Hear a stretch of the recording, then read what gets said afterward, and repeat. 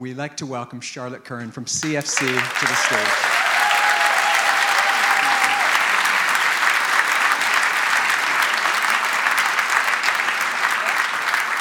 Hi, Paul. Nice to meet you. My new best mate. 20 years ago. No. I'm really looking forward to this. Let me pray. God, you are here. Holy Spirit, you are here. Jesus, you are glorified in this place. And I thank you for the gifts you have given to Charlotte and the oil you've poured over her, the knowledge you've given her, the wisdom you've given her. And God, I pray even more than that. I pray for now, more anointing, more power, more prophetic insight, and more of your beautiful living and active word to pour out on this group today. We need you, Lord Jesus. We pray this in your holy and awesome name. Amen. Amen. Thanks, Paul. Am I allowed to move furniture around here? Is it okay if I move this? Class. I feel at home because I've got Phil's mic. I'm now hoping for his anointing. That comes next. Not the crowd surfing bit, that I'll pass on. That I will pass on.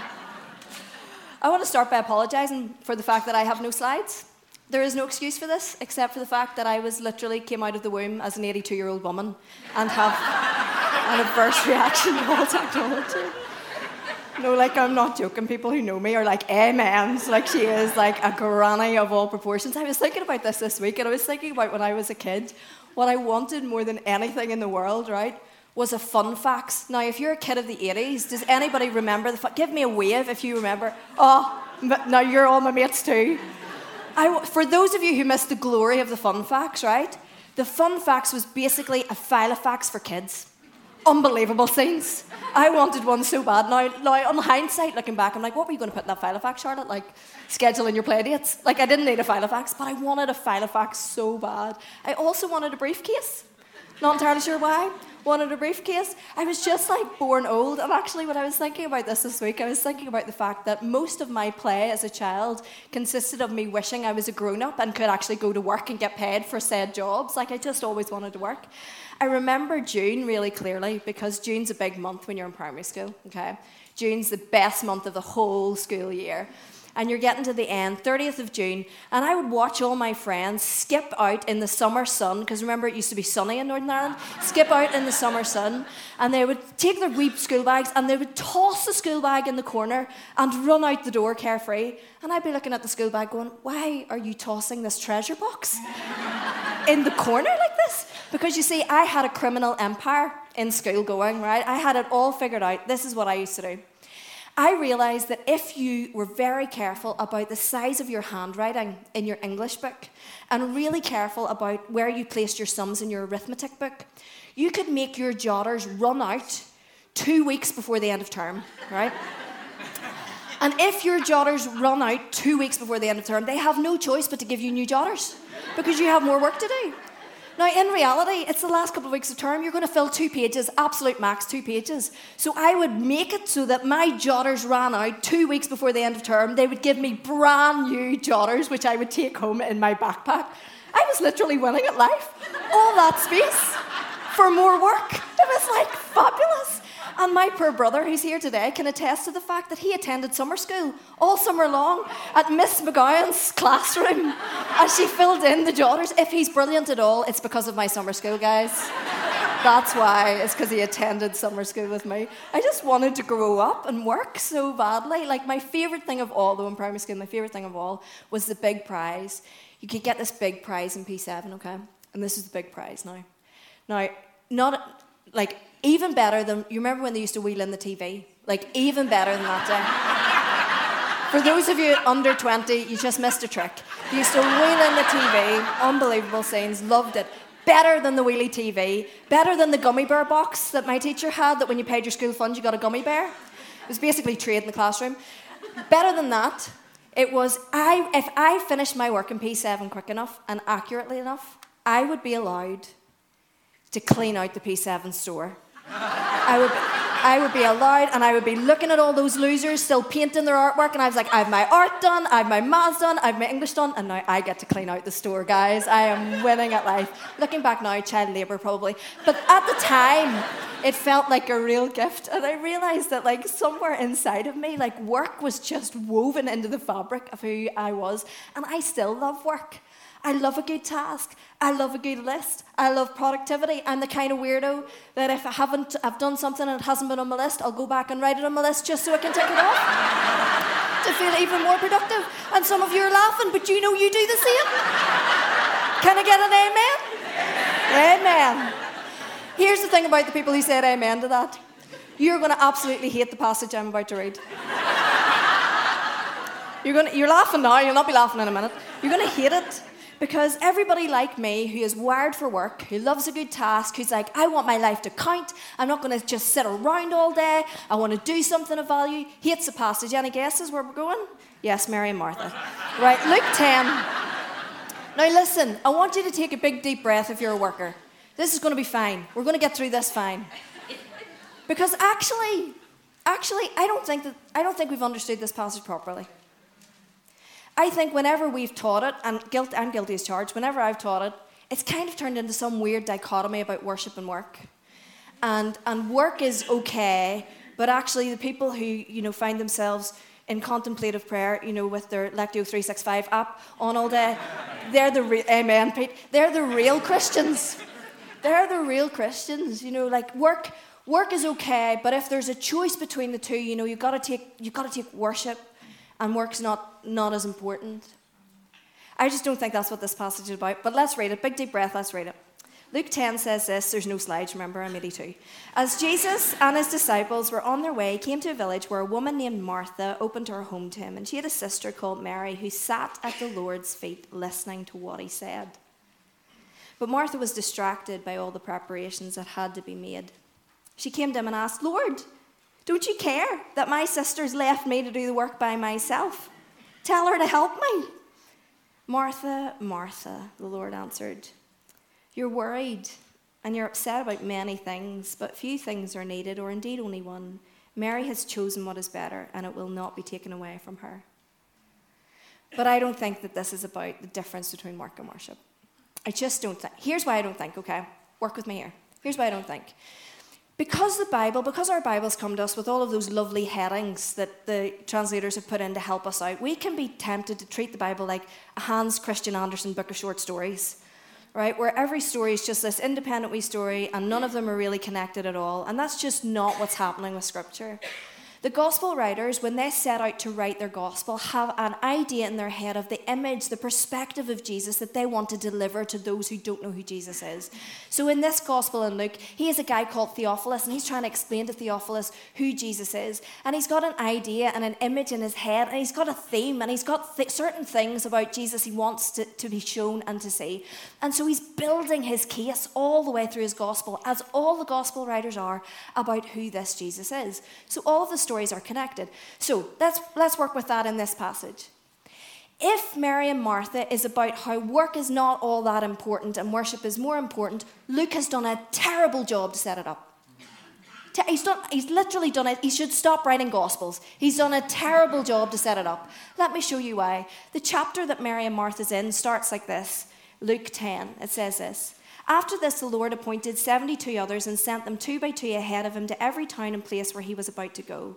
He told them, the harvest is plentiful, but the workers are few. Ask the Lord of the harvest, therefore, to send out workers into the harvest field. The chapter literally starts saying, work's really important. There's a lot of work to be done. Like, we need more workers. Where's the workers? Would anybody get up and actually do something? We need some work. In fact, put it on your prayer list. I know you're praying for Auntie Eileen's knee surgery, but this needs to go above that. Let's pray for workers to come into the harvest. Work is important, work is important, work is important. All right? The next story is the story of a Good Samaritan, about a guy who's wrecked on the road, and he's met by this Samaritan who does not hold a 4-day worship conference and sing in tongues for 6 hours over him. He does work. He gets really practical and he does some work. And then comes Mary and Martha. So if Luke is trying to say that work is not that important, he's done a terrible setup, because the whole passage has been about the importance of work and good work done well. And so I want to propose to you today that actually the story of Mary and Martha is a continuation of the story and the case that Luke is building. And I think what Luke wants you to do is think about, okay, work is important, but how do I work well? How do I serve Jesus well? And actually, I would hazard a guess that most people in this room want to know how to serve Jesus well. Because you love him. And you want to know how to serve Jesus well. Because the reality is, if you just read this is the only story you read about Mary, you would be forgiven for thinking she's a lazy Hallion and just a freeloading disciple who doesn't want to do nothing. You know the people who don't sign up for no teams in church? You're just like, that's Mary. Like, she'll not sign up for no teams. Like, because she's listening to Lectio 365, so you don't have no time. So I actually love Lectio 365, and I also can't get through it at night without falling asleep. It's been brilliant for my sleep life. You would be forgiven for thinking Mary's like, she's just like not into serving, but that's just not true. If you read the full story of Mary throughout the Gospels, Mary is not a freeloader. She is really, really happy to serve Jesus at great cost, both financially and to her reputation for the sake of the Jesus that she loves. She is going to go to work, and it's going to be essential, and it's going to matter. But this moment is pivotal to that. So let's read the moment where Mary goes to work in John chapter 12. And this is what it says of her. John chapter 12, verse 1. 6 days before the Passover, Jesus came to Bethany where Lazarus lived. That's Martha's brother, whom Jesus had raised from the dead. And here dinner was given in Jesus' honor. And Martha served while Lazarus was among those reclining at the table with him. Then Mary took about a pint of pure nard, an expensive perfume, and she poured it on Jesus' feet. And she wiped his feet with her hair, and the house was filled with the fragrance of the perfume. But one of his disciples, Judas Iscariot, who was later to betray him, objected, why wasn't this perfume sold and the money given to the poor? It was worth a year's wages. He didn't say it because he cared about the poor, but because he was a thief, and as keeper of the money bag, he used to help himself to what was put into it. Leave her alone, Jesus replied. It was intended that she should save this perfume for the day of my burial. You'll always have the poor among you, but you'll not always have me. And I read that passage, and this is the echoing question in my heart, and perhaps yours too. How come in a room full of people following Jesus is Mary the only one who knows what Jesus wants or needs in that moment? Because in this passage it says Judas grumbled, but actually in Matthew's account of the same story, all the disciples are grumbling about this. They all think Mary got it wrong.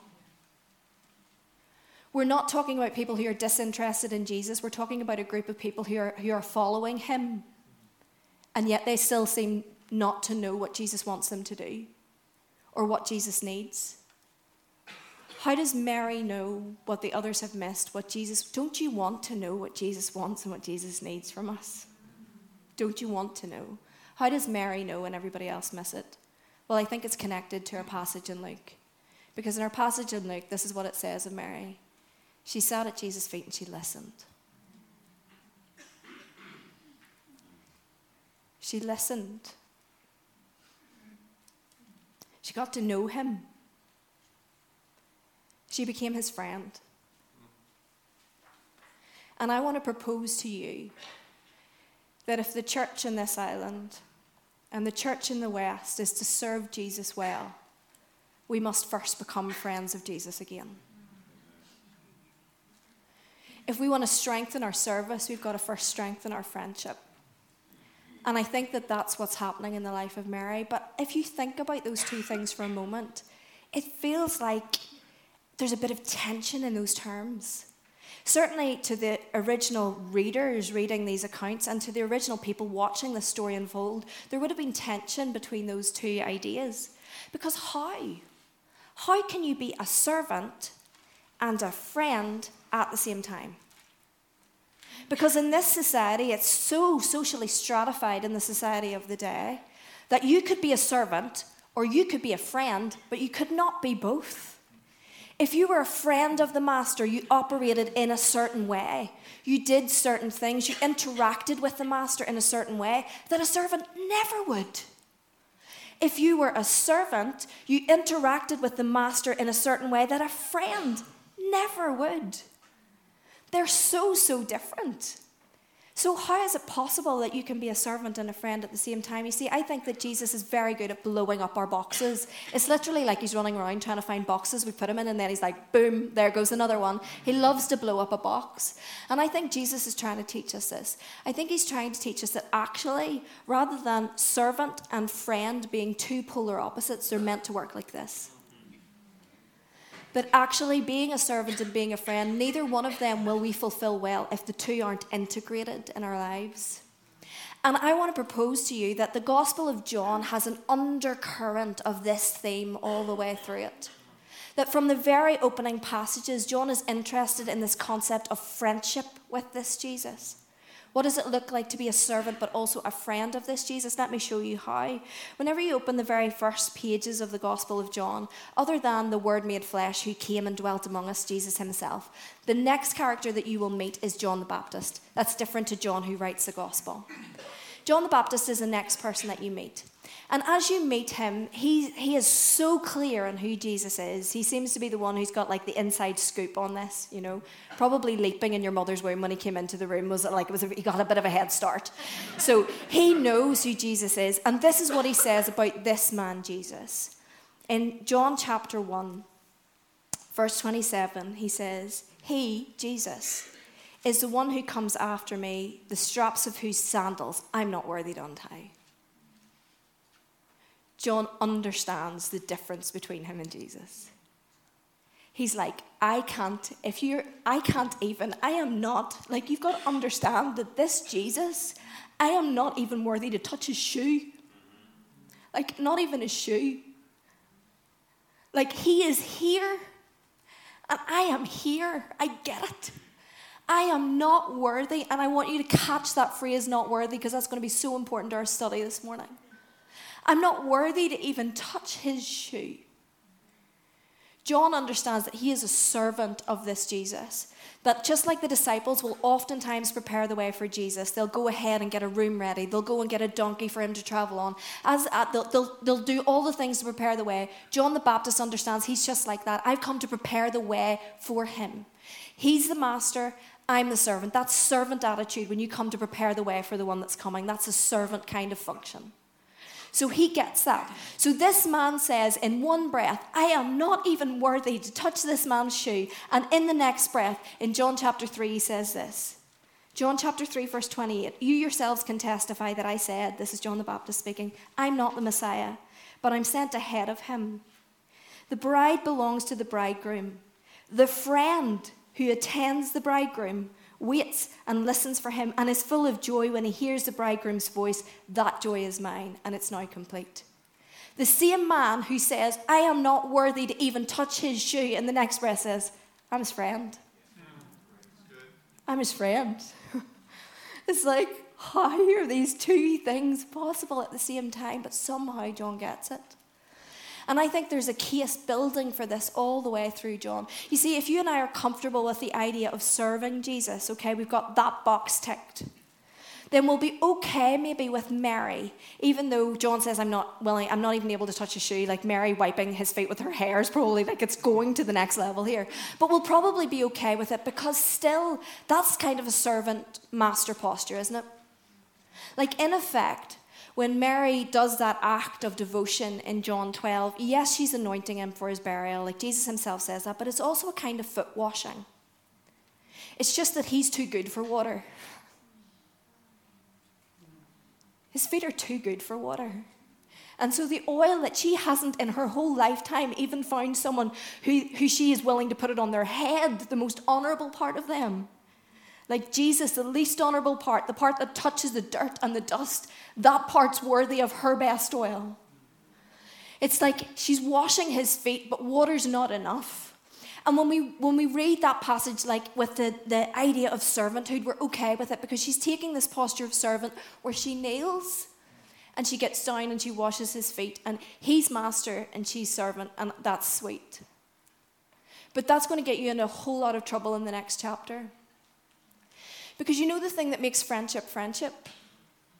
Reciprocity. Friendship is reciprocal. It's give and take. Take and give. If you've got friends and all they do is take, that is not friendship. If you've got friends and all they do is give to you, that is not friendship. What makes friendship is mutuality. It's give and take and give. And what we're about to see is going to blow our boxes up. Because Mary kneels in chapter 12 and washes Jesus' feet with her oil. And then chapter 13 opens. So remember, he was the master, she was the servant. One of his followers washes his feet. Chapter 13, it says this. It was just before the Passover festival, and Jesus knew that his hour had come for him to leave the world and go to the Father. And having loved his own who were in the world, he loved them to the end. The evening meal was in progress, and the devil had already prompted Judas, the son of Simon Iscariot, to betray Jesus. Jesus knew that the Father had put all things under his power, that he'd come from God and was returning to God. So he got up from the meal. He took off his outer clothing. He wrapped a towel around his waist, and after that, he poured water into a basin, and he began to wash his disciples' feet, drying them with the towel that was wrapped around him. And he came to Simon Peter, who said to him, Lord, you're going to wash my feet? Jesus replied, you don't understand what I'm doing now, but later you'll understand. No, said Peter, you'll not wash my feet. I am not worthy. I'm not worthy. Because this is an act of friendship. This is now reciprocal. The followers washed his feet in chapter 12, but now he's washing his followers. This is going to a whole new level. This is reciprocal friendship. And something in Peter says, no, but I'm not worthy of friendship. Service I can handle, but friendship, no. No, I'm not worthy. But Jesus insists. And the symbolism in this moment is so rich. You see, in Scripture, whenever you find a line that you feel, you read the detail and you think to yourself, I don't think I really needed to know that. You know when somebody tells you like a story and it takes 7 days and they could have told you it in 4 seconds? Sometimes Scripture feels like a little bit like, I'm literally that person. I'm sorry in advance for all those who are about to become my friends. Sometimes Scripture feels like that, though. You're reading it and you're thinking, why did I know that I need all of that detail? But you see, whenever you find a detail and it seems like it's unnecessary, it's surplus to requirements, they're the places to stop and dig in with the Spirit. Because you've got to understand, scrolls are expensive. And there's a lot of things to say about Jesus. In fact, one gospel writer says, if I had all the scrolls in the world, it wouldn't be enough to write all the things. So if they're selecting to put in a detail, the detail really, really matters to your understanding of the story. And there's a detail in this passage that I think feels excess, feels surplus to requirements. It says, so he got up from the table and he took off his outer clothing. Why do I need to know that? Surely the big deal is the fact that the feet were washed. Why do I need to know he took out his outer clothing? The Greek there is hemation. Outer clothing, hemation. But you see, you need to know that because throughout the scriptural narrative, remember, every story you're reading in Scripture, you're reading it in the context of a big story, and it's all building together to tell you something. And throughout the scriptural narrative, the idea of the outer clothing, or clothing in general, is so deeply symbolic. The outer clothing is so deeply symbolic. Let's track back all the things that you know about clothes in Scripture. Everybody's just gone to Joseph in his Technicolor Dreamcoat, and you're singing the musical in your head. We're not going there, guys, not that one.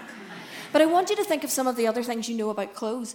I want you to think about Elijah. You remember this prophet who acted in real power? And Elisha's coming behind him, and he so desperately wants to carry that same kind of impact into his nation. And what does Elisha need to carry the power that Elijah had? His outer clothing, his mantle, his coat. And when he picks it up, he gets the power. Because it's symbolic of a prophet's power. And here we have Jesus, and he might be wearing what looks like a really ordinary robe, but not only is he a prophet, he's not just the one bringing the word of the Lord, he is the word of the Lord made flesh and dwelling among us. He's the greatest prophet that ever lived because he's the actual word. So his clothing might seem very ordinary, but it's symbolic of his prophetic utterance, the fact that he is the word made flesh. I want you to think about, let's think about in the books of Samuel. Whenever we have Saul in his kingly robes and Jonathan who's coming behind him, his son who's the rightful heir to the throne. And then there's this clever little moment where Jonathan takes off his robe and he gives it to David. Why? Because he knows I'm in line, but you're the one with the authority, so you need the robe. Because the robe's a symbol of kingly authority. And actually, later on, we'll see that David pulls, do you remember, cuts off the edge of Saul's robe, because it's so symbolic that the authority of the kingdom is passing from Saul to David. And so Jesus might be walking around with what looks like a really ordinary robe, but it's the robe of the King of all kings. It's deeply symbolic of the fact that he is a king above every king. He's not just a prophet, he's not just a king. I want you to think about Leviticus, Exodus, whenever the high priest gets the ephod, the clothing that means he has the authority to act in the role of high priest.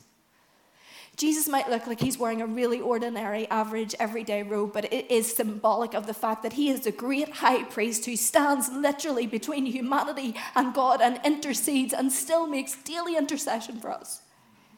His robe is symbolic of everything that he is, all of his power and his authority. And that's why you'll find a little lady in Luke 8 who's been bleeding. Touch the hem of his robe and suddenly be made well. Why? She's touching all of his authority, all of his power. That's why in Matthew 14 you'll read that they're clamoring over each other to get to him. No, to get to his robe.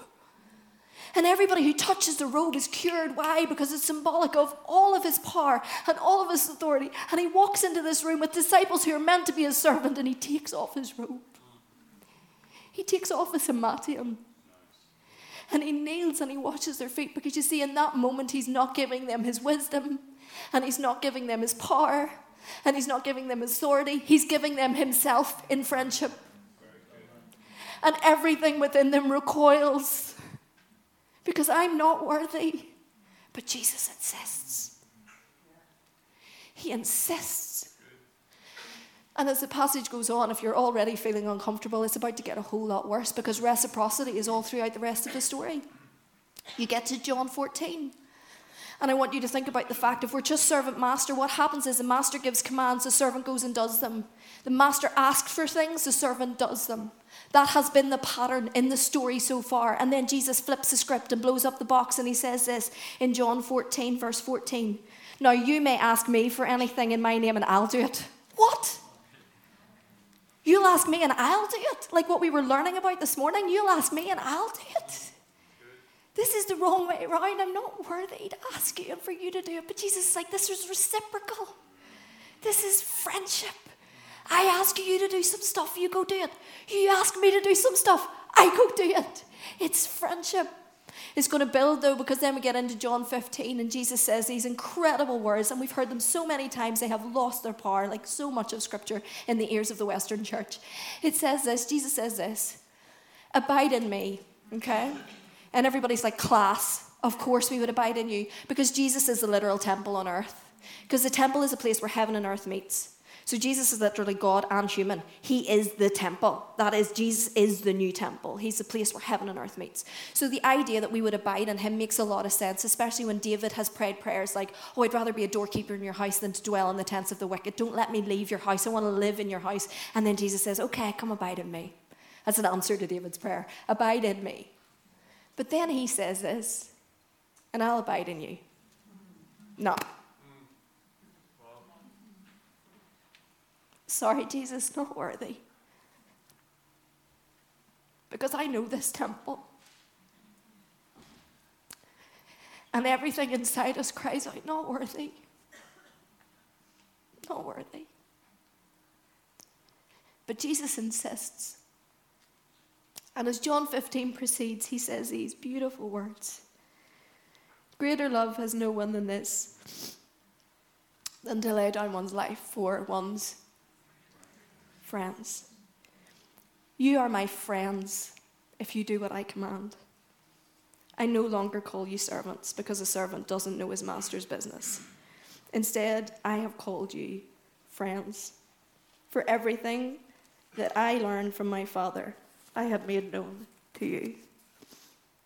When you do what the master says, he doesn't call you servant, he calls you friend. Because you see, service and friendship is meant to be like this. It's an invitation into friendship, and that's why Jesus takes off his robe. Because he's not offering them his power and his authority and his wisdom.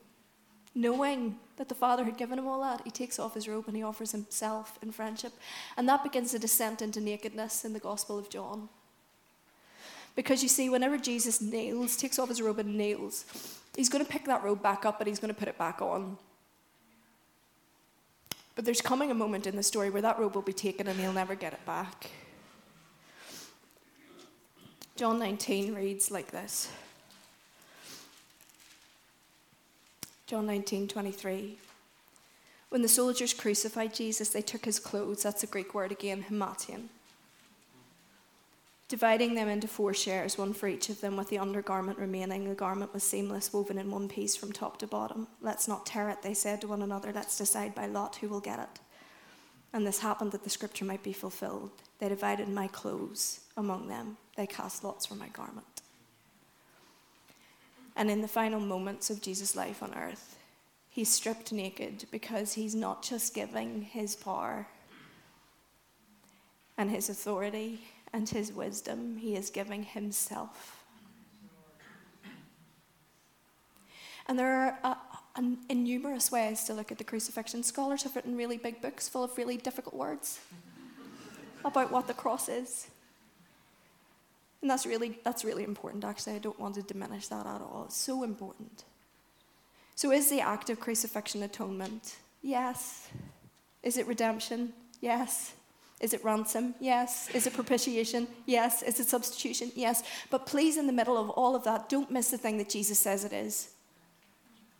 Don't miss the thing that Jesus says it is as he moves towards this moment in John. Because this is the lens that Jesus himself gives us to view this act through. He says, greater love has no one than this, that a man lays down his life for one's friends. The crucifixion is the greatest act of friendship that the humankind have ever seen.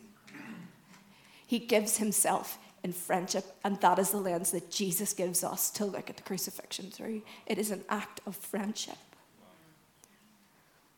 And everything within us says not worthy. But Jesus insists. And I've been really brokenhearted over a little passage in Luke 7. So we bring this to a close. Because there's this moment, and actually Jesus doesn't seem to be that brokenhearted, but I am. It's like, I'm just really annoyed about this, Jesus. Because there's this guy, and he's not a Jew, he's a Gentile, so he's already kind of on the outskirts of the story. But he has a servant, which is interesting. He's sick and needs help. And he feels so unworthy that he doesn't actually want to go and ask Jesus for help himself, even though he knows that Jesus has power to do something about it. And this is how the story unfolds. He gets some elders to go and ask on his behalf, some Jewish elders. And then this happens in Luke 7, verse 6. So Jesus went with them, that's the elders that he'd sent. And he was not far from the house where the centurion lived, when the centurion sent friends to say to him, Lord, don't trouble yourself, for I don't deserve to have you come under my roof. That's why I didn't even consider myself worthy to come to you. But say the word, and my servant will be healed. For I myself am a man under authority. I understand, servant master. With soldiers under me, I tell this one, go, and he goes. I say this one, come, and he comes. And I say to my servant, do this, and he does it. And Jesus is amazed with his faith, and the person is healed. But I can't help but think the fact Jesus was on his way to your house. He didn't just want to give you his power. In that same passage, it says this. In Luke 7:34, the Son of Man came eating and drinking, and you say he's a glutton and a drunkard. He's a friend of tax collectors and sinners. Jesus was literally on his way. Because even though that centurion felt like he was unworthy, Jesus wanted more. And in a few chapters' time, we'll hear him tell this beautiful story about a boy who comes home and says, I'll just be the servant. Like, Father, I'm not worthy. I'll be the servant, please. That's enough. And he has this speech already, and the father says, no, son. I insist you come to this table and you sit and you eat and you drink with me, because this is a space reserved for you. And I genuinely, deeply believe that in this moment of our cultural history on this island, the Lord wants to drive insecurity out of his bride. Pete mentioned yesterday, he used this phrase, Pete, it was really helpful. He said about the ghost of religion. And the problem with religion on this island is that many of us came to faith because we were really, really scared of going to hell. And the problem with that is how that plays into the rest of our journey with Jesus. Because how can you love someone you're scared of?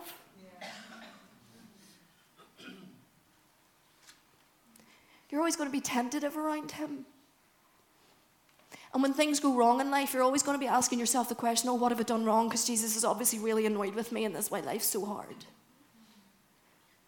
And I literally feel like the deep desire of Jesus to have you understand how beloved you are. Like how much he adores you. Like how much your company means to him.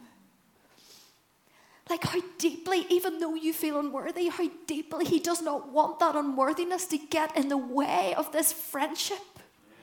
It can't get in the way of the friendship.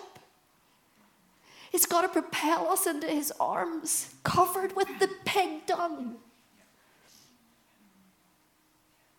Because Jesus insists. He insists. Here's the thing about all of this. I could be 100 times more lyrical and poetic than I am. I could preach with the tongues of men and angels. But you see, if you don't get a revelation for yourself by the Spirit of how beloved you are, you'll hear this message a million times and it will make no difference. And my prayer for you today is that you will open your heart to the possibility that Jesus wants to be your friend. And as you open your heart up, the Holy Spirit will come in and he will just click something into place for you. And you will know that you were loved. I had the weirdest experience, and I didn't plan to say this, but here we are, we're in now. Back up, beep, beep, beep. Oh, if you thought it was weird before with the whole school bag and summer school thing, you're about to go to a whole new level. I had the weirdest experience. I came to faith when I was 3 years old, okay? See, when your kids come to faith, that's not cute, that's amazing. Because Jesus is powerful enough to reveal himself to a 3-year-old. I know, because he did it for me in the middle of a tent crusade, and my parents did not know what to do with me because I wanted to go to the front, and they're like, she just wants a wee walk. So I started to shout in the middle of the tent, Jesus, come into my heart too. Why? Because Jesus revealed himself to me. And I have got to be honest, I have struggled, like everybody in this room probably has, with confidence and with self-doubt. I have struggled with all of those things. But you know the one thing I've never struggled to believe? Jesus adores me. I've known it from that moment. And in all of the hard times of my life, it has been the anchor that has held me. And the other day, I was sitting in my home, and I think I woke up. I'm not very good with details, as you'll find out. I think I woke up into it. But I can't explain it to you. It was all of a sudden, for the first time in my remembrance that I could ever remember, I was like, what if Jesus doesn't love me? And for, I would say, a couple of hours, I felt like it must fail to not know that Jesus loves you. And it was the hardest 2 hours of my life. And then it just lifted and went. And I was talking to the Lord about it. I was like, what was that? And I think the Lord wanted me to know what it feels like to not know that you're loved by him. And so if that is you, you can walk with Jesus your whole life, you see, and still not know that. If that is you, my deepest desire for you today is not that you would go home with a head full of knowledge, but that your heart somehow would awaken to your belovedness. Because I promise you that will change everything. All the symptoms in your life that you're treating are rooted in that. And so what we're going to do, I don't know how to finish this. Here we go. Help me, Holy Spirit. Crowd surfing, anybody? No. No. Remember, I'm not the fun one. I'm the one who does like summer school. Pete's fun guy. I'm summer school girl. I felt specifically, the band maybe want to come and get ready. That'll help me out here. Play some Holy Spirit keys or something. I felt specifically a couple of things. Okay, let's see what comes back to mind. I felt specifically that there are some men in this room, and I want to talk to the beautiful men in this room. And I felt specifically that there are some men in this room, and you never could quite measure up to your father's expectations. And you spent your whole life trying to, and actually for some of you, your father's dead, and you're still trying to measure up to a dead man's expectations. And it has left like a wound in your spirit that makes it really difficult to connect to God the way that you need to in order for you to function fully in the kingdom. And I feel for some men right now, that's resonating inside of you. The heart's palpitating a wee bit. Okay. I feel like the Holy Spirit wants to heal that for you today. That today could be the day for the first time that you understand what it's like to be a beloved son. Like really, really sure that you're loved. And liked also. And trusted. All the things. I feel like the Lord wants to do that. I also think the Lord wants to do something around loneliness. I think that some of you are really, really lonely. And you're not meant to be. And He wants to be your friend, but I actually think the Lord wants to give you like friends with skin on. That came out weird. I'm sorry.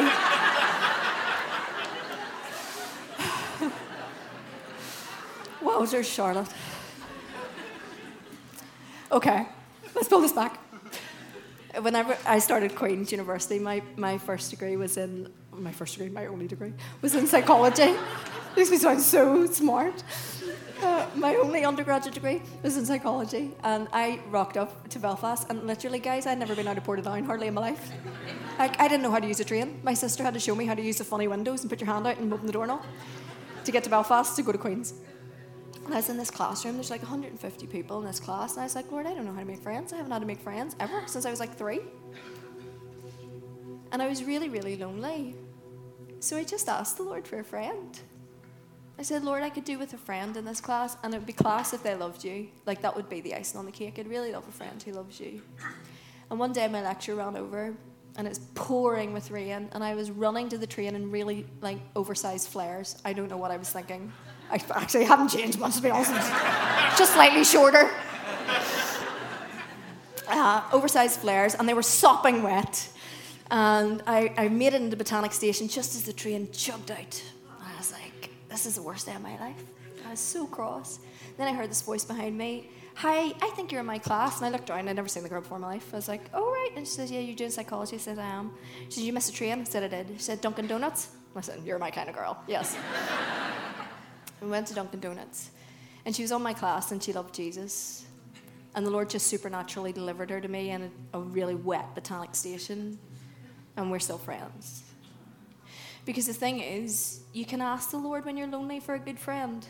Like a really good friend. And I think the Lord wants to give you really good friends, because that'll enable you to do some things you can't do by yourself. You need good friends. Yeah, absolutely. You 100% need good friends. You need them. This is not an optional extra. You need them. And I think the Lord wants to give some people, wants to heal some loneliness, and to give some of you some friends. Sounds really sad, but you know what I mean. Right, listen, that's what we're going to do. I'm going to invite you to stand with me. Let's stand together. I'm going to ask the prayer ministry team who are here to come and get themselves ready. And if either of those two things feel like the Lord's saying something to you about them, I want you to be brave and come forward for prayer. But also, if you just need a revelation, maybe a fresh one or the first time ever, a revelation of how beloved you are, I really believe the Lord wants to give you that today. So if that's you, I also want you to come forward for prayer. So I don't want you to wait. Start to come forward if that's what you need and that's what you want. And the rest of us, we're just going to close our eyes for a moment as people begin to make their way. And we're going to pray. I want you to hold out your hands. We're going to pray over the room as well.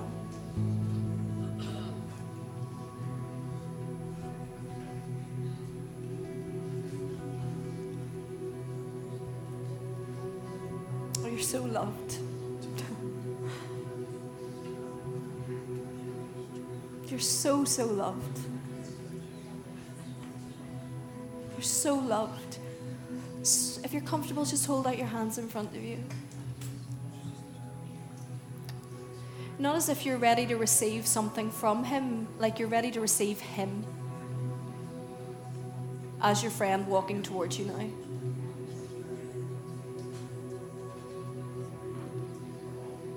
Holy Spirit, we just ask you in the middle of a really, really ordinary room on an ordinary street on an ordinary day that you would do something extraordinary.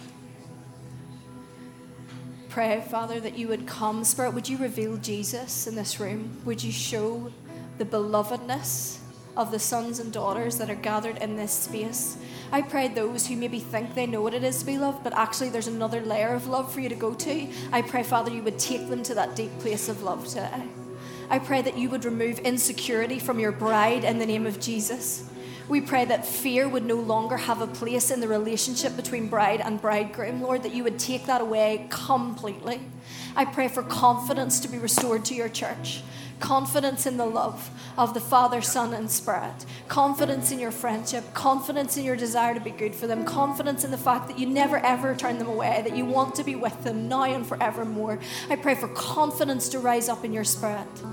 Confidence rise up. You're a son and daughter of the Most High God. You didn't choose him, he chose you. Like you are beloved. You're wanted. You're not an orphan. You're not an orphan.